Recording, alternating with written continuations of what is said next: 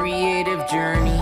It's easy to get lost, but don't worry, you'll lift off.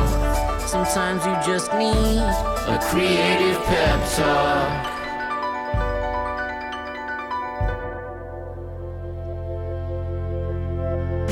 Hey, you're listening to the Creative Pep Talk podcast. I am your host, Andy J. Pizza. Do you ever feel like reaching the creative heights you're after shouldn't be this exhausting? You ever look around at the other creatives in this atmosphere that you want to exist in and be like, why do they make it look so effortless? Like, I am sweating and disheveled, and these people that are already where I want to be, they just make it look easy. I'm a big believer in effort, okay? I'm not talking about not putting effort into what you're doing. I'm not shying away from a challenge. I feel like there are challenging aspects of the creative journey. There's no doubt about it, but I do believe that nudge, that little voice inside of you that is saying, hey, you've got access to something that would make this whole experience a lot more of a flow than a slog. And I believe that thing that you have access to is your own personal creative genius. And although it can create an ease in your work, it can be very difficult to find it. And in this episode, I want to explore exactly how to find that thing that you can access that will make all of this a lot more of an ease and more of a flow. That thing is your creative genius. Let's find yours today. Let's go.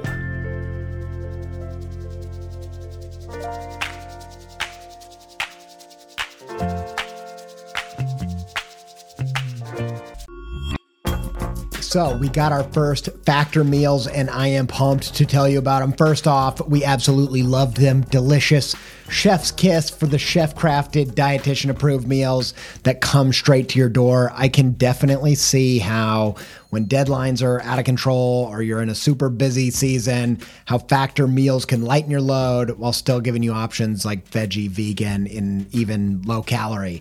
Get as much or as little as you need by choosing 6 to 18 meals per week. Plus, you can even pause or reschedule your deliveries at any time. No prep, no mess meals. Factor meals are 100% ready to heat and eat, so there's no prepping, cooking, or cleanup. Head to factormeals.com/peptalk50 and use code peptalk50 to get 50% off. That's code peptalk50 at factormeals.com/peptalk50 to get 50% off.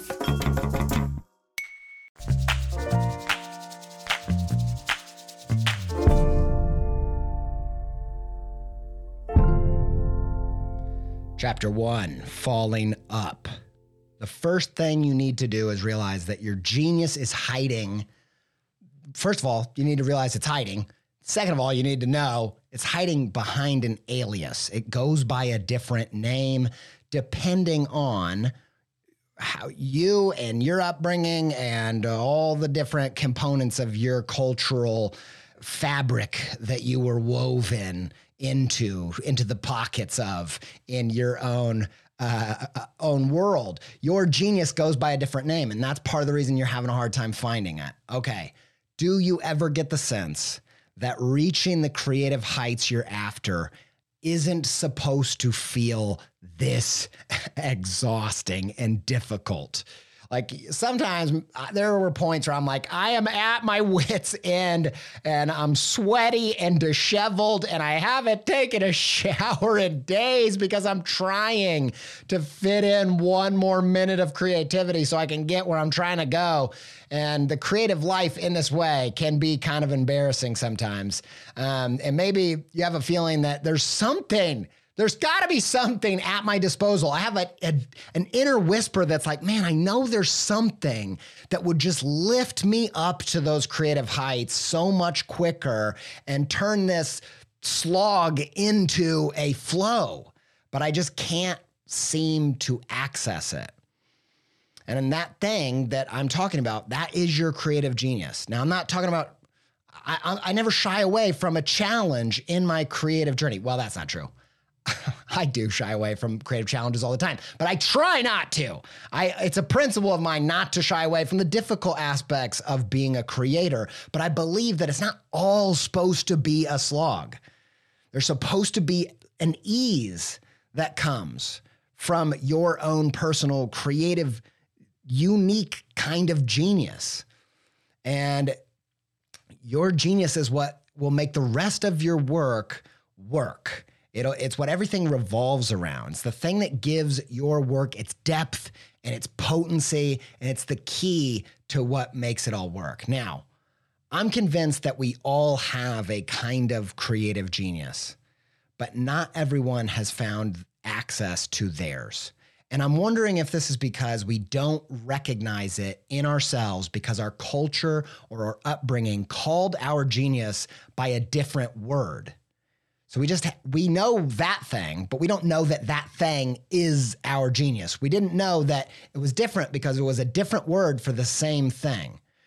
Reaching the creative heights you're after depends on finding this access, and the key is to realize that you may not recognize your genius because in your world, it goes by a different name that is unique to where you're from, and it's thrown you off the trail.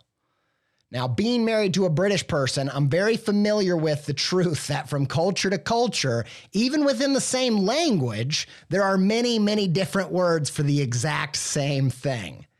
When I lived in the UK for 5 years in my early 20s, if I had ordered biscuits and gravy, my southern Indiana dish of choice, at a British greasy spoon, that I would have been very disappointed if they're like, okay, and they bring out a disgusting plate full of graham crackery cookies and brown gravy. Like that's what that means in their language. Same language, different meaning, because there are different words for the same things. Now, some of these different words for the same things were easier to recognize than others. For instance, they call elevators lifts. And it doesn't take a rocket scientist to recognize that both of these words are about going up. But it should be noted that in the UK, a rocket scientist could also technically mean someone who studied the green salad leaf arugula. And even an arugula scientist couldn't work that one out because those words are completely different, all right? And I'm briefly distracted by the idea of a arugula scientist, like a cocktail kind of mixologist, but for salads, we need that. Like, hello, I'm Bevan. I'll be your saladologist tonight. Prepare yourself to experience croutons like you've never experienced croutons in your life. No hints, but I will tell you, they're the opposite of toasted. Who wants a bite? If none of that made any sense, that's kind of my point, because unlike lift and elevator, some words for the same thing don't make any sense. In the UK, they call that leafy green that we call arugula, they call it rocket, okay? And that connection took me years to make. And there weren't any big consequences, just small consequences. I missed out on a few good arugula salads that I probably would have loved because they were called rocket salads over there. And I thought, man, rocket salad. I mean, sounds like a blast, but doesn't all that metal and fuel get in your teeth? Actually, I didn't say that because I wasn't a dad yet, so I didn't have that terrible dad humor at my, I didn't have access to that kind of creative genius at the time. Now that is absolutely ridiculous, but I imagine that there would have been bigger consequences if I hadn't made the connection between other words. Like if I hadn't realized that lift and elevator did mean the same thing, this podcast probably wouldn't even exist because I would have never become an illustrator. Like, I did my illustration and graphic design studies in the UK in the tallest building on campus on the top floor. Our whole program was on level 14.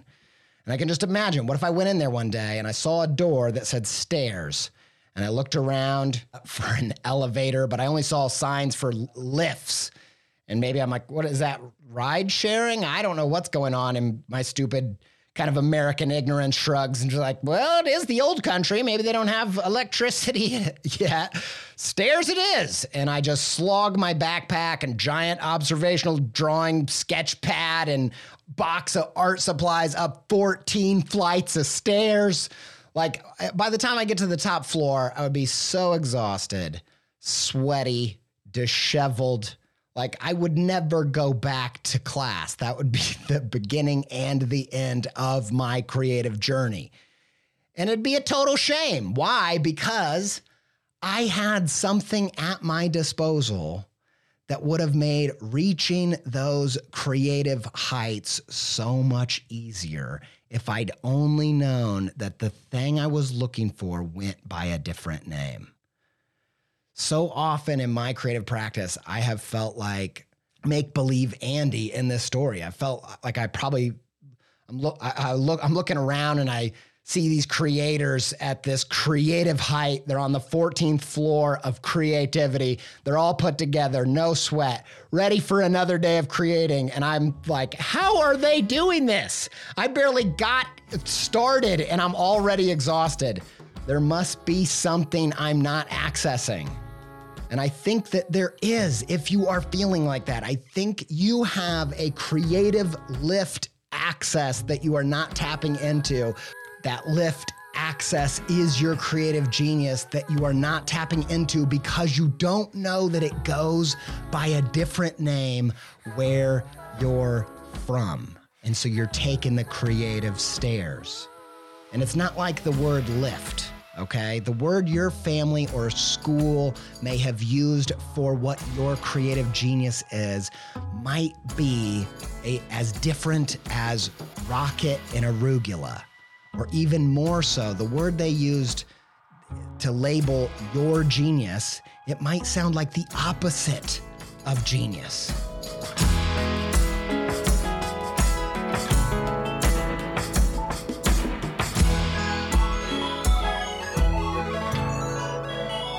This whole notion was re-triggered in me recently when I was reminded that Malcolm Gladwell, when he talks about genius, he says he thinks of genius as being synonymous with a word that might disguise genius to its owner. The word that Gladwell uses for genius is obsession. And when I got thinking about that, it just hit me like a ton of bricks, and it really punched me in the gut because everybody I know has obsessions, and they know they have obsessions, but they don't know that they have genius. Like, I have a lot of obsession, a lot of very obsessive qualities, a lot of obsessions. I got more obsession than a Calvin Klein factory outlet store, man. I got obsessions. And when I realized, like, this thing that we call an obsession, Malcolm Gladwell calls it genius. Why do all of these people have genius and they don't see it?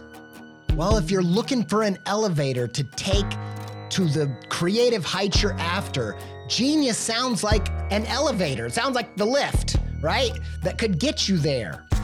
But if that genius in yourself is labeled obsession, well, that sounds less like something that's gonna take you to those creative heights, and it more sounds like something you could fall into and lose yourself in forever. These words are so different that instead of running towards them, we might run away from them. You would be forgiven for missing your genius if your family called your genius your obsession. And that's not even the most misleading of genius's many aliases. No one could blame you for missing that creative lift of your genius if your school called it your distraction. As many of you know, I have ADHD. I talk about it all the time, and I do so on purpose, and I have for almost the whole 8 years of this show, because, you know, for a whole mess of reasons that we don't need to get in right now, but I have ADHD, and that means that I am a bit of a scatterbrain. I can get very easily distracted because scatterbrain by definition means I'm unable to have linear connective thinking.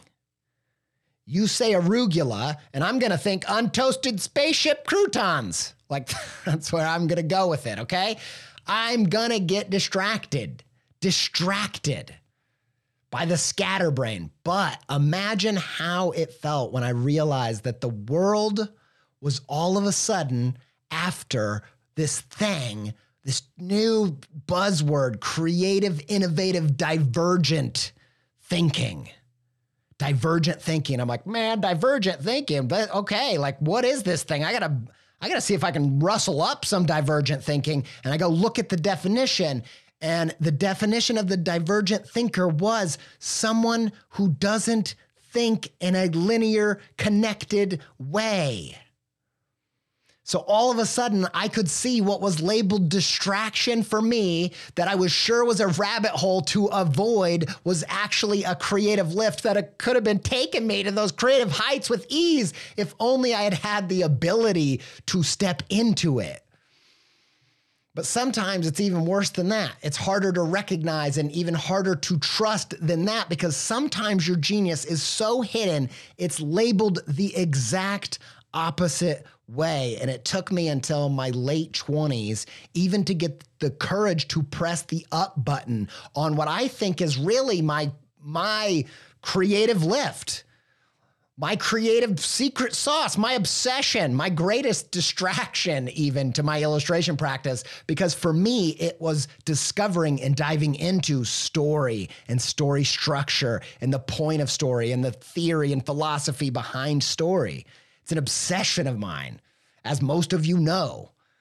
But that obsession was not seen as genius where I'm from.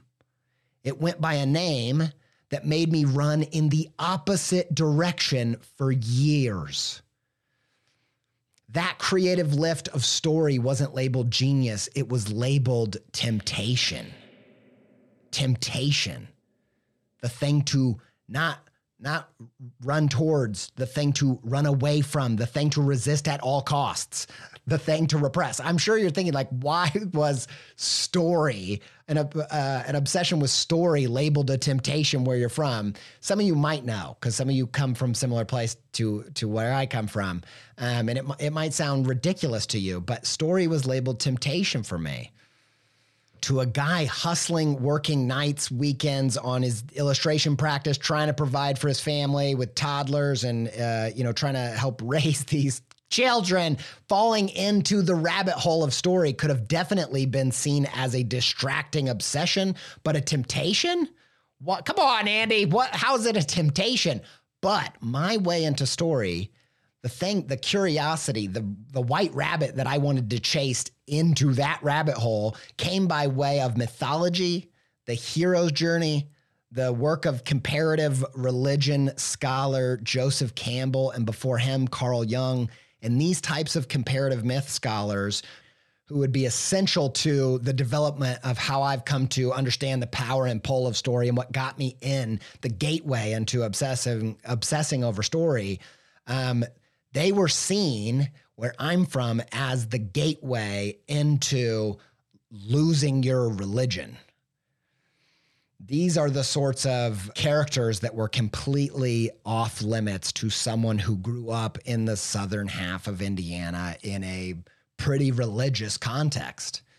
And it took me something like nearly a decade from the first time I encountered that sign, that creative lift sign, and got curious about it, that I would have enough courage to follow that extremely intense curiosity and obsession with this work properly, to fall into that rabbit hole and realize, wait a second, this isn't a rabbit hole, this is an elevator. Because it was labeled with a different name. And in this episode, I want to encourage you to see if any of your obsessions, distractions, and maybe, yes, even temptations may have some creative genius waiting on the other side, trusting some of those inclinations and seeing how far it goes. Do you have those kind of white rabbits in your life that you're desperately curious to chase? If you're like me, you can hear them faintly in the distance calling, you're late for a very important date with your genius. Let's see how far the rabbit hole goes. Let's start to push the button, the up button, and see just where it takes us.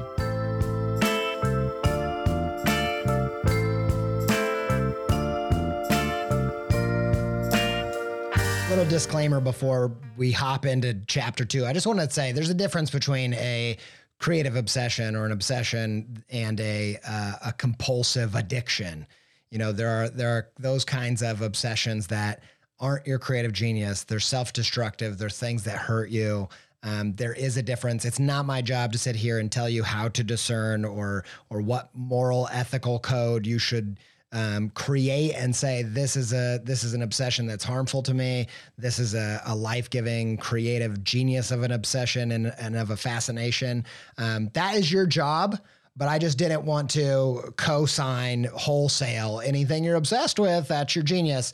That's not what I mean. And I think you got to be very discerning and careful about that. And I want to have said that. So I'm saying that. So there, I said it.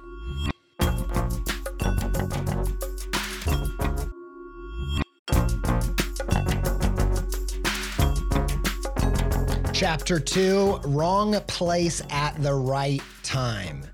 So you've realized like, hey, my creative genius was hiding behind these other aliases, and you start identifying them. What happens when you realize like they seemingly have nothing to do with your creative practice, that the creative journey that you have been on for years? What do you do then? The second thing you got to do is realize that being in the wrong place at the right time is a gift. It is a powerful spot to find yourself in. And that's what the next thing you really have to give your time to after you figure out some of these geniuses. So, Christian Bale, do you know this chap? He is an A-list movie star. You've probably seen him in Christopher Nolan's Batman movies as Batman, or his iconic role in the film American Psycho, or maybe The Magician in The Prestige with Hugh Jackman, or The Fighter with Mark Wahlberg, or The Promise with Oscar Isaac. So many definitive films that start with the word the. He's the kind of mega superstar that's the fighter. He's not just a fighter. He's the Prestige, the Promise. If he was a pro wrestler and I was like the announcer, that's how I would introduce Christian Bale. That's how massive this creator is. The fighter, the Prestige, the Promise, Christian Bale. I like how they get so many extra syllables out of it when they're announcing a fight like that. Every syllable is just another nail in the opponent's coffin, man. Okay, but you know him. You've probably heard of this guy, Christian Bale, A-list celebrity. But did you know what his favorite film actually is? You're probably thinking like The Godfather, a classic, or Gone with the Wind. Maybe something mind-melting like Being John Malkovich, or something brutal, Seven, Brad Pitt, that flick, or Requiem for a Dream, maybe. Like I could see those are my guesses that I'm thinking, but none of those are his favorite film. It's actually the 1997 classic Beverly Hills Ninja, starring, of course, Chris Farley and Chris Rock. Two incredible Chris's in one film. Yeah. Just let that sink in. That's the opener of this idea of the wrong place at the right time. Because what the heck, man? Like, seriously, go look it up. You will find.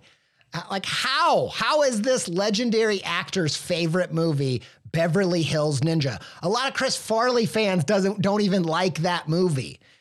Right? Like, what the heck? When I heard this, it just massively struck me as not unusual, actually.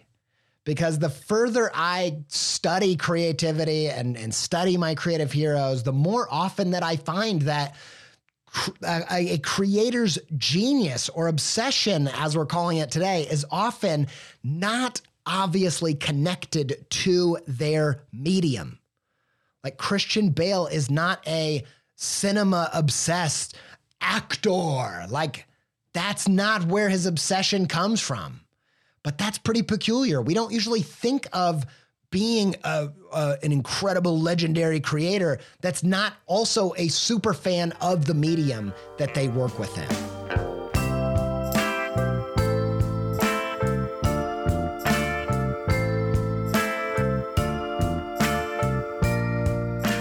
Back in February, I went to a podcast fest called On Air, and I saw this same occurrence in a different creator that I admire. Her name is Hannah Rosen. She was previously a co-host on one of my all-time favorite podcasts, Invisibilia. You guys know how I like invisible stuff. And she was doing a presentation of a new podcast that she was producing called Cover Story, which is a show for New York Magazine that covers the dark side of the new psychedelic renaissance that you've probably heard a ton about. Season 1, I listened to the whole thing. It was incredible and chilling. And one of the most profound aspects of the show is that they make this really surprising move to, throughout the season, just slowly pass off a considerable amount of the storytelling and hosting duties to the actual victim in the story. And it's a very unorthodox kind of move in journalism to let the subject also be the person telling the story. And so they pass off this role to the person that the story's about, and they let them tell their own story. And so in this story about a woman who gets abused and taken advantage of within this new psychedelic movement, instead of just doing the traditional journalistic thing and let the host tell that story, they support this woman with their journalistic tools so that she can host and tell her story. It's kind of like if you're listening to This American Life, an episode of that, and it's a miraculous story of a chef that changed the city's whole school lunches program, but instead of having Ira Glass tell the story, the whole thing is hosted by that chef. It's pretty innovative. I was very kind of blown away and taken with the idea. And, Hannah Rosen said that she had the idea because she'd recently become obsessed with the filmmaker Chloe Zhao. Chloe Zhao, she makes movies like Nomadland with Frances McDormand, and many of the actors in Chloe Zhao's movies aren't actually actors at all. Like when they did this story, Nomadland, about modern day nomads who live in their cars and vans in these little communities in the desert, and they work seasonally at places like Amazon, like fulfillment facilities. In this film, many of the actors that are playing these nomads are actually nomads working in these facilities. And they blur the fact and fiction and the difference between a movie and a documentary in this way. And it's really innovative and interesting. And Hannah Rosen became so obsessed with this filmmaker that she wished she could make movies like that. She's like, I want to do this. You ever feel that creative frustration when you really fall in love with something, but it's just so nothing to do with what you do? And Hannah was in the same category. Like, she makes radio, she makes podcasts, she's a producer of that medium, and all she could do with this obsession is shoehorn it into her creative practice. But the story that Hannah told of this genius move to take this idea that Chloe Zhao was doing in film and start applying it to the podcasting world, Hannah didn't make it sound like it was innovation or genius. Like, she just seemed frustrated. That was the word that she used. To me, Hannah made it sound as if like the process was frustrating and awkward, and even that she might have been unsure of whether it worked. But on the outside, as the audience, I think everybody else felt totally different. The people listening felt different. I have to believe what felt like shoehorning an obsession into the work from the inside felt like cross-pollinating innovation, genius from the outside. The results were a newly profound breakthrough in the podcasting space. Now, I believe that Christian Bale and Hannah Rosen actually have something in common here. They create from their genius, from their obsession, even though their obsession isn't the medium they create within. And I don't think that it's not just not a problem, but maybe that is where profound innovation and profound work comes from. I have seen this pattern in so many creators. You know, they lose their interest in their medium just as they're getting good. As their career unfolds, they start to not really care anymore about the work at all. They start finding a new thing to be obsessed by. And some people even, you don't read about these stories as much, drop their skill altogether. One person that comes to mind is Tom DeLonge from Blink-182 and Angels and Airwaves. Like, he goes, he's doing this huge music career, massive thing at the top of his game, and he gives up because he gets obsessed with aliens. And I'm like, man, what would it have looked like if he would have thought, like, maybe the skill is the music, but that's not the obsession. The medium might be podcasting, but the obsession is seeing someone tell their own story. The skill might be acting, but I don't really care about film. I care about people, or I care about stories, or I care about, whatever else it might be. In fact, I wonder what it would look like. Would we have all these Blink-182 albums about aliens that were super dope? Like, I don't know. Like, I wonder how things might have been different. If Tom DeLonge saw the word frustration as a different word for the same thing, this creative frustration was actually a creative impulse. Like, what if that creative impulse is just creative frustration? And that's great news, because we're all freaking frustrated as creators. It goes with the territory. You ever read that magazine? They used to do these massive long form interviews with creators called The Great Discontent. I think they actually just relaunched, and they're called The Great Discontent because, man, creators sure are discontent. But what if that word is just another word for impulse, another word for creative genius? I saw a clip recently where Bjork is saying that music is just communication for her. Like, whereas the medium of her everyday speech feels awkward, she feels unable to connect with regular words, music is a medium in which this frustrated impulse to communicate can be released. This frustrating process that, the creator often feels, it feels like shoehorning, awkwardly just trying to stuff this thing that you're into and the thing that you already know how to do because you don't want to learn a new skill or you don't want to start from scratch, and it just feels awful and awkward. Like, that shoehorning is recognized as one of the primary modes of innovation. Shoehorning is another word for innovation, and another word for that type of innovation is called cross-pollinating. But I actually like the word shoehorning. That's why I've said it. Shoehorning. I think we need to change the definition of it, not to innovation, but maybe to like the basketball court that they're all running around. It's making that crazy noise. Quit shoehorning in here, man. It's driving me mad with all the shoehorning going on around here.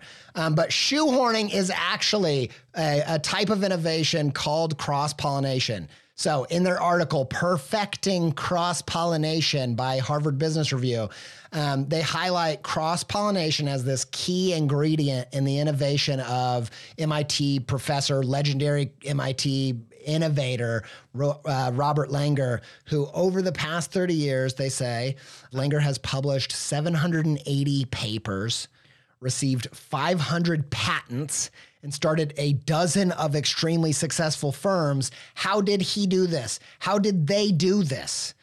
That's right, because it was they. They did it by shoehorning. No, they're not playing basketball, man. They're doing it by cross-pollinating because his whole team is made up of people with different obsessions. His whole team, he made sure, were cherry-picked from completely different disciplines, but brought together, working together. Why does this matter to you? I mean, I'm assuming that you are not like Robert Langer trying to create patents in spaces like chemical engineering. But what I do suspect is that you have real creative obsession rabbit holes that do not seem to fit your medium of choice, that don't seem to work with the creative journey that you've been on, laboring on for a long time. And that initially these obsessions seemed like creative frustrations. And when you recognize creative frustration as a creative impulse, all of a sudden you're going to be able to do really interesting, cool things like Robert Langer's team, who did all this incredible work by cross-pollinating, by shoehorning. This kind of frustrated creative obsession, it seems like a quintessential hallmark of the creative, in my opinion.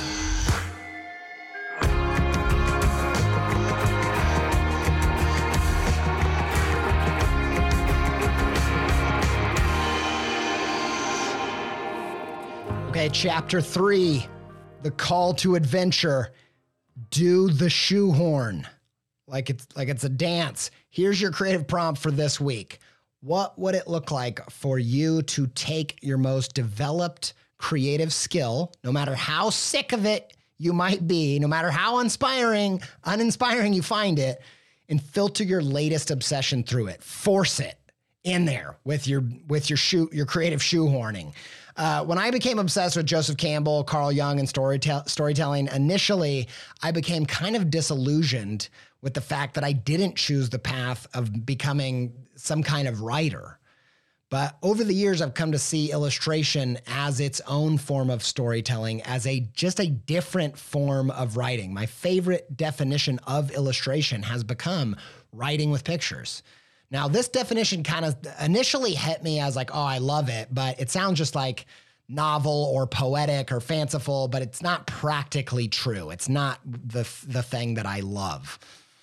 But that frustration with illustration acted as fuel. And I kept thinking, how can I filter? How can I shoehorn? How can I force and filter this into how can I get my story passion through this work? And I kept digging every single thing that I made. Like I tried to tell a story, and eventually I found that images, the symbols in the story, are as important to bringing the story to life as the words.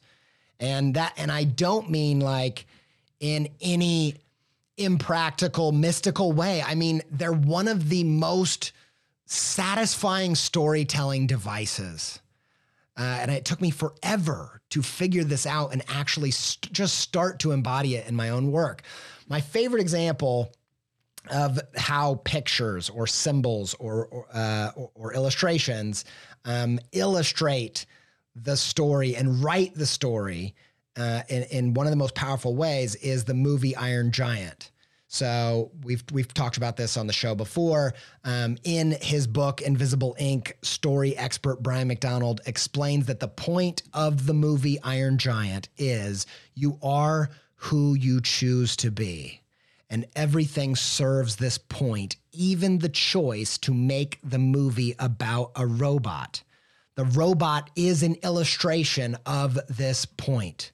As an image, as a symbol. It's a symbol of the point of the movie, and it makes the movie poignant. That is what makes the point come to life, is this illustration of the robot. Because the robot is the perfect thing to illuminate this point, because it's the opposite. It's what we think of as the opposite, the contrast. The robot is literally programmed with code to be a killer. And so if it can choose, if a robot can choose and reason its way to be something else, if it can choose who it wants to be, we can too. regardless of our species, our DNA, or even our culture, just regardless of our programming, like this robot, we can choose who we want to be. And the robot is the perfect symbol. It's what makes the story, this fiction, it makes it come to life in a way that's different than if I just told you, you are who you choose to be. That's where the power is. And his dramatic freeing of the code is the perfect manifestation of this archetype. This framework that I kind of stumbled upon, this archetypal way of thinking of illustration, is the most inspiring take on illustration that I have ever encountered to date. And for a long time, what felt like shoehorning is starting to feel like, oh, I'm actually getting somewhere creatively with this thing. Like just a couple weeks ago, I created an image with this approach in mind. And I was particularly proud of it. It's a two-headed monster with the lettering that reads, "Quit fighting yourself." Now, the point of that episode, it was artwork for an episode. The point of that episode was essentially that you have multiple competing voices in your head. And as I was working through the kind of symbols that I wanted to use to illuminate this idea of like, you're not just one person. You're not just trying to go just one way. You actually have different parts of you that wants to go multiple ways. And it's part of the reason you're not getting anywhere. I realized like this idea of a two-headed monster isn't just a cool thing. It's like, cool, that monster has two heads. It's actually an archetypal symbol that gets at the fact that we within ourselves have a duality of ego and shadow and spirit and animal, and that we are our own greatest obstacle, that there are multiple heads inside of our head, multiple minds. There is a two-headed monster, a three-headed monster within us. And so like the robot, it's a story device that brings this hidden metaphoric truth into a literal physical form that you can kind of interact with in a more intuitive way. It brings it to life. It takes something we understand with our heads and it makes us feel it in our hearts, which is my personal definition of what a story is here to do. So, and it's only a tiny version of that. Like not everybody liked that image, but I did. It satisfied that creative impulse for me. And that's, as you know, what really counts. So here's my challenge to you. Pause what you're doing. Get off the hamster wheel. Take the dogs out for a walk. Sit in the bath. Get to the bottom of what is your current obsession. Not your latest whim, but like when you swish it around in your noggin, what lights you on fire? All right, you got it. Now your creative prompt is to attempt to shoehorn this obsession into the medium that you are already most skilled and familiar with. It took me years to write a story with a picture, and I still feel as though I've got light years to go to keep, and that's great because that's just a thing. Like I can keep scratching that itch for a long time. That's a great runway for a creator. But when you hear me that I say it took years to like get somewhere with this, I want you to know that the satisfaction and pleasure of attempting to shoehorn my obsession through my creative medium was deeply satisfying from the very first time I attempted it. And that kind of satisfaction and excitement may just be the thing you need to shoehorn a little extra inspiration and a breath of fresh air into your creative practice.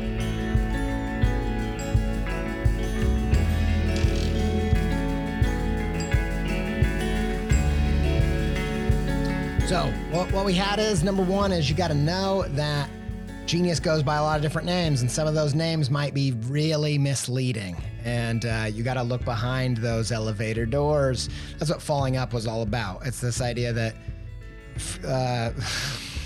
those rabbit holes, you fall up them to the creative heights. Anyway, second thing you got to do is realize you might be in the wrong place at the right time, and there's no sweeter spot to be. That frustration is your fuel. Use it, and then, of course, do the shoehorn. Figure out what you're obsessed with right now and shoehorn it through your most proficient creative skill. That's the whole episode. And it comes down to this, the word genius in Roman times meant a guiding spirit. That was your genius. And it makes sense because this obsession, it feels like something you're not in control of. Like you don't know why you're interested. You didn't choose to be interested in it. Those things are sometimes like the guilty pleasures because you're like, I'm sorry, I don't know why I like this thing. But the power is in trusting yourself. I actually think that's what Alice in Wonderland, falling down the rabbit hole, all that stuff. I feel like that's what it's all about. It's this idea of, the world of grown-ups. It's a coming of age kind of story. The world of grown-ups is very confusing because nobody is listening to their inner voice. They're just doing what, they're just acting the way that it always has been, and they're all their manners and all this stuff. It's just total madness because no one is trusting themselves. No one is listening to their inner voice. And Alice even says, I give myself very good advice, but I very seldom take it. And it's time to take that advice. It's time to take that lift up to the creative heights, and you're only going to do it if you will trust yourself and trust that inner genius that's begging you to fall up that rabbit hole.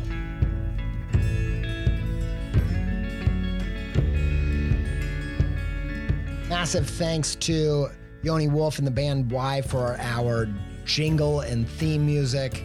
Huge thanks to Connor Jones of Pending Beautiful for editing the show and the sound effects and all the extra twinkles and bells.